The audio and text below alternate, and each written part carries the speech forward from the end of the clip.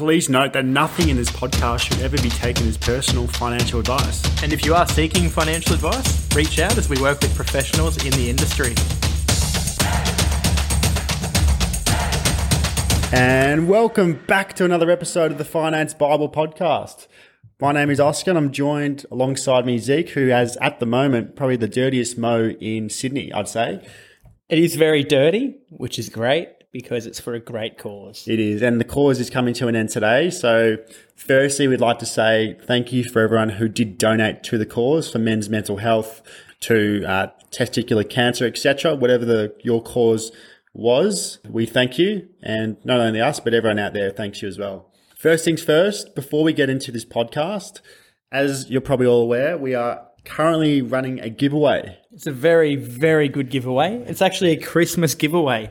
You know, it's that time of the year where we like to give back to the community. Yeah, that's exactly right. And we're just throwing it out there, you know. All you've got to do is tag 3 friends on the Instagram page, follow us, and repost it to your story for a chance to win a one-on-one financial discussion with ourselves. Exactly right. So look, if you haven't gone into the giveaway, get involved now for your chance to win. The winner will be announced on the 15th of December, so around 14 days away from now. So time is ticking.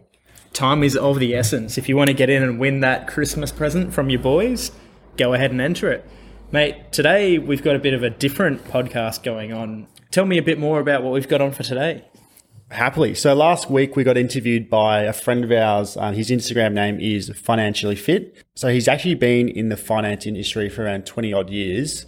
Very experienced. We do share the same beliefs and mindset with him. So hence why the interview went quite well with him. But basically, he just got us onto his show, learned a bit more about us, why we do what we do, get some more information of what we tell our clients, what we want to help them with, etc. So it's a good listen.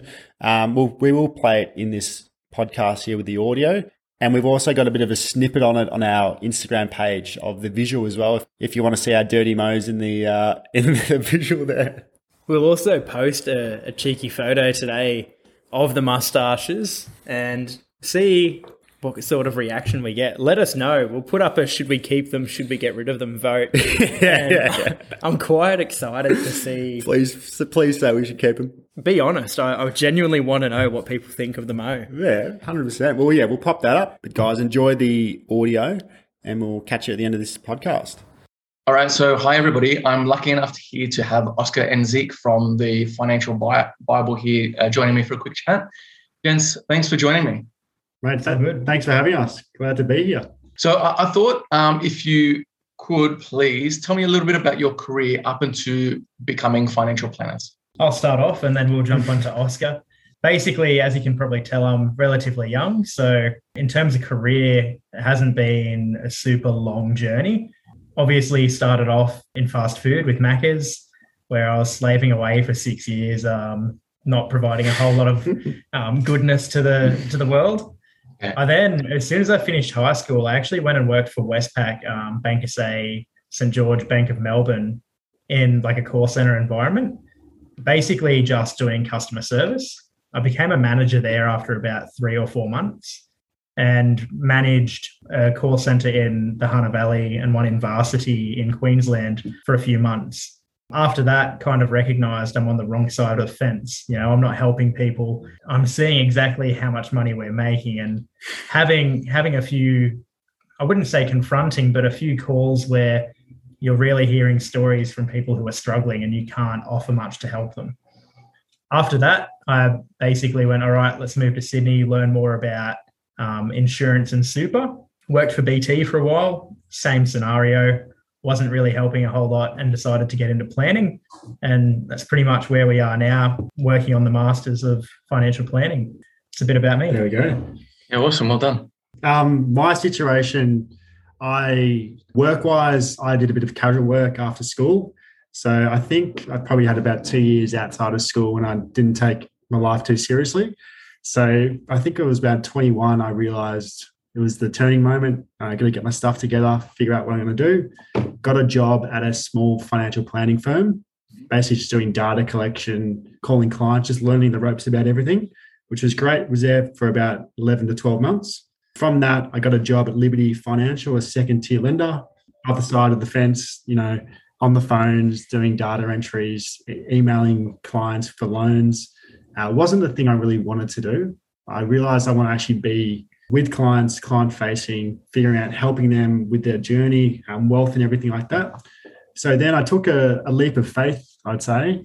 And when I was at the bank, I was really into reading all about financial planning, investing, all that, building self-education. But yeah, took the leap of faith, moved to Sydney because I was in Melbourne and joined a financial planning firm. And here we are today. Yeah, awesome. And yeah, it's all happening. Yeah. I can actually align with a lot of things that both you gents said. I myself as well, I worked at Macca's as soon as I turned 15 or something like that. And the biggest thing for me working for McDonald's, I remember at the time, is it was a choice between working at McDonald's or working KFC, and the difference was 15 cents an hour. It was either $5.05 or $4.90. That was the minimum wage. And I just thought, like, no way I can live off this sort of thing. And I think that sort of led me to, I need my money to work more for me. And then got me into the drive to, I've got to learn more about my finances. And then similarly to yourself as well, is I had a big customer service background as well. So I started off with one of the big four as a customer service representative. And I've sort of found that people were sort of uneducated about their finances, and you wanted to be on the other side of the fence helping them. Yeah. So yeah, no, that was big alignment in those two stories, definitely. Yeah. It's tough when, people are speaking to the other side of the phone, and all legality reasons you can't actually help them. You know what you want to do. You're very limited. You can't. Yeah. You want to tell them this is exactly what you need to do, but you're very limited in terms of what. Yeah, your job's gone. Yeah, so I'm guessing that leads me on to a little bit onto the next question about what made you want to get into financial planning. I was hoping you could maybe, even though we've touched on it, elaborate on that a little bit more. Personally, I've found that a lot of Australians, especially in today's society, don't really have much financial education, haven't actually, figured out their future as well. They kind of keep retirement, or they think about retirement when they're 55. Mm-hmm. You've got 5 years. It's a bit late. Times have changed from, our parents' back in the day. When you buy the family home, you retire, you get paid from the government in retirement, and you're fine. So just, what really reached out to me was I really want to help the average Australian build wealth, educate them, help them along the journey. So when they do hit retirement, not only are they looking after themselves, but also their families, their children, and their generation as well. So they have a head start down the track, because I think that is probably the most beneficial thing as well, looking after the whole family. Yeah, no, that's good. That's awesome. For me, growing up, my parents aren't wealthy at all. They never, I had a good upbringing, lived in a good house, had food every night and everything. But seeing the kind of impact that sort of financial restraint was having on them, mm-hmm. and growing up with that and wanting to avoid that and wanting to help people like that, mixed with everything from my encounters through customer service, really pushed me into thinking, how do I actually help everyone? Mm. And when I started asking myself that question, a lot of it was government support's rolling back, life expectancy is getting longer, and the housing prices and everything is going up. Living expenses are going up. And unfortunately, income is just not able to keep up. So how do we bridge the gap to help Australians and even Americans or whoever kind of sustain their lifestyle happily? Yeah. And that's kind of where the idea of the Finance Bible came. Yeah. So how can we reach out to all these people and help them learn and educate them? Because we were having a conversation yesterday. Basically, in today's society, a lot of financial planning and financial advice is getting quite unaffordable for a lot of people. Mm-hmm. So a lot of people are looking towards YouTubers, Instagram pages, just podcasts to actually learn free of charge. And we thought, to help individuals free of charge. If I was in their situation, I would love nothing more for that. Yeah, and there's a lot of content out there that is kind of spruiking in a way. And we wanted to try to find a way where you've got young, trustworthy, honest Aussies just sitting there having a conversation that people can relate to. And we try to help them kind of learn where the schools won't let them talk learn. A bit of garbage on the way as well. Yeah. No, that's cool. Well, look, that's the appeal of the internet nowadays. I was actually having a conversation with somebody about when we, or maybe I might not be in your demographic, but when I was growing up, the people that you look to for advice would be your parents, maybe your close family members or friends, and your teacher. And that's where you learnt from. That was the extent of your role models, or who you'd model your financial basics off, if you will. But nowadays with the internet, it's you can choose from an array of sort of role models, and you can align with other people that have that financial competency that they can give to you. And then in terms of the future of financial planning, that is the appeal in terms of reducing the cost of financial advice as well. So if you can provide little tidbits as well to sort of get people on the right track until they're ready to dive into more comprehensive advice, then that's all the more better for the customer at the end of the day. Yeah, like learning, little libs along the way, it helps them short term, medium term, and long term. Yeah. I've got to tell you a quick little story. Working at McDonald's, I had saved up, a few $1,000s, and I had learned about managed funds in school. So I went to see a financial advisor at the time. This is going back 20 years now. And he charged me 4% upfront and then 4% on every dollar I put into that managed fund. So even though you say financial advice is expensive now, it was nowhere near as expensive as it was back then. So I think my money went into a retail fund, and after 2 years, I didn't make a dollar. I barely made my money back. Oh yeah, that's a typical stitch up, that story. That's why the reforms have happened. Yeah. So we did go for those enforceable undertaking reforms. But even though you say financial advice is expensive, it's a lot cheaper than it was previously, and a lot better for the customer. Oh, definitely, 100%. Yeah. So you just must have seen a fair few customers. Even in your careers, what's the sort of most common goal that your clients have, and how do you sort of go about helping them achieve that? The most common goal with what we tend to focus on majority of the time would be your 40s, 50s, and you're looking at, you're kind of getting to that stage where you're starting to pay the mortgage off a lot, and you've almost knuckled it down to nothing, and you go, what's next? Like, I'm retiring in 10, 15, 20 years. I've got 400, 300K in my super. It's going to last me 2 years if I'm spending 150 grand a year, which a lot of people in Sydney are, I've noticed.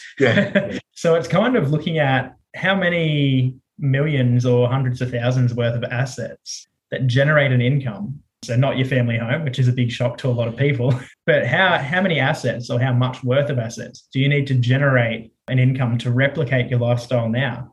And the biggest one we have is we literally have clients sit there and say, I don't want to eat off canned beans in retirement. Yeah. And we're like, well, I mean, let's on track, see what we can do. And it gives them a shock as well, a good shock. But trying to bridge that gap of what they're on track for to what they want to be on track for, and make it as slim as possible, or even, overshoot the goal. Mm-hmm. Yeah, I hear you. And I even see that sort of scenario amongst some of my friends and some of my older family members where, let's face it, the median house price in Sydney, I think, is 1.2 or 1.4 or something like that. Yeah. And let's say, for example, you buy a house in your early 20s, likely you'll pay it off at the age of 45, 50. And then, like you said, maybe even later, 55. Then, like you said, you've got maybe 10 years until retirement. In that time, you're meant to accumulate enough to last you the next 30 or 40 years. And people come to this realization is, I've just spent the last 25, 30 years paying off my house. I don't have anything for retirement now. And their house isn't a financial asset. And it pains me to see people go into products like reverse mortgages and equity unlocks just so they can fund their retirement. They've just spent 25, 30 years paying off a mortgage that they now have to go into hock for. They don't leave any assets for their clients in terms of their estate planning. And it's heartbreaking to see sometimes. And I think that's one of the biggest problems that that age group definitely has, and they definitely need to seek financial advice. Because definitely right, because their parents would have said, go to school, go to uni, get a good job, buy a house, marry the one you love, pay the house off to you, to your 40, 50, retire, you're all good. But like we said earlier, that's not the case anymore. Yeah. When you hit 60, you got at least 30 years, you got to fund in retirement. So you need an income somehow. So we like to look at it as, when you're 20, when you're 30, you've got the next 30 or 40 years of your working life to generate the assets to produce the income that you need to live for the next 30 years in retirement. Yeah. assuming you live 90, retire at 60. Yeah. But when you get to the age of 45, 55, you've got 15 to 5 years of working life to produce those assets and then fund your lifestyle for the next 30 years. So it's difficult for people who are going down that path, which a lot of people have in the older generation. Yeah. It might be a little bit controversial, but I actually think that people have the priorities backwards, that they shouldn't buy a home and they should concentrate on their assets first before buying a family home. I feel that it's like carrying a weight while trying to climb a mountain, where you can climb that mountain without the weight and then buy the house easier later on in life if that's still one of your goals. I've got a little bit of a bug to bear with the Great Australian Dream, if you will. I think the Great Australian Dream is a bit of a con. It's a bit of a marketing myth, if you will, that the banks in order to get people into a mortgage product of there and tie them in as a customer for life, sort of thing. Yep, we're on the same page. we're the understanding of rent investing is personally, the way to go, and then down the track. We're both doing it now, and I don't plan on changing it for at least 25 years. And if you want to buy a house, 10, 15 years, buy your house with the rental income you're getting from your tenants. Yeah, exactly. Yeah. Awesome. It's good to hear. So that we've gone over so many lessons already, but if you could teach every Australian one thing about their finances, what do you think that would be? For me, it's an extremely simple one, but a lot of people still don't understand it. Spend less than what you earn.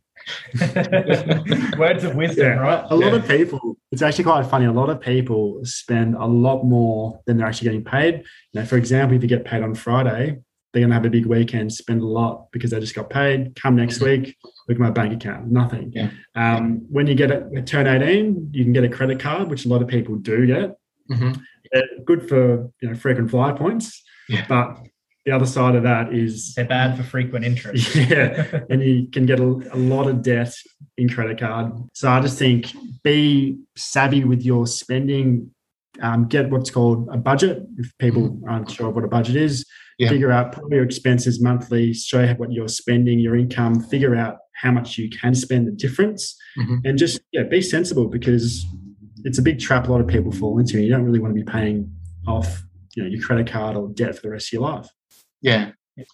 I actually think that's something that they should be teaching in schools, because that's the most likely thing that that's going to happen. Like the first thing that happens when you leave year 10 or year 12 is, you start going out into the world, you start filling out rental applications, and you start doing tax returns and start managing budgets and that sort of stuff.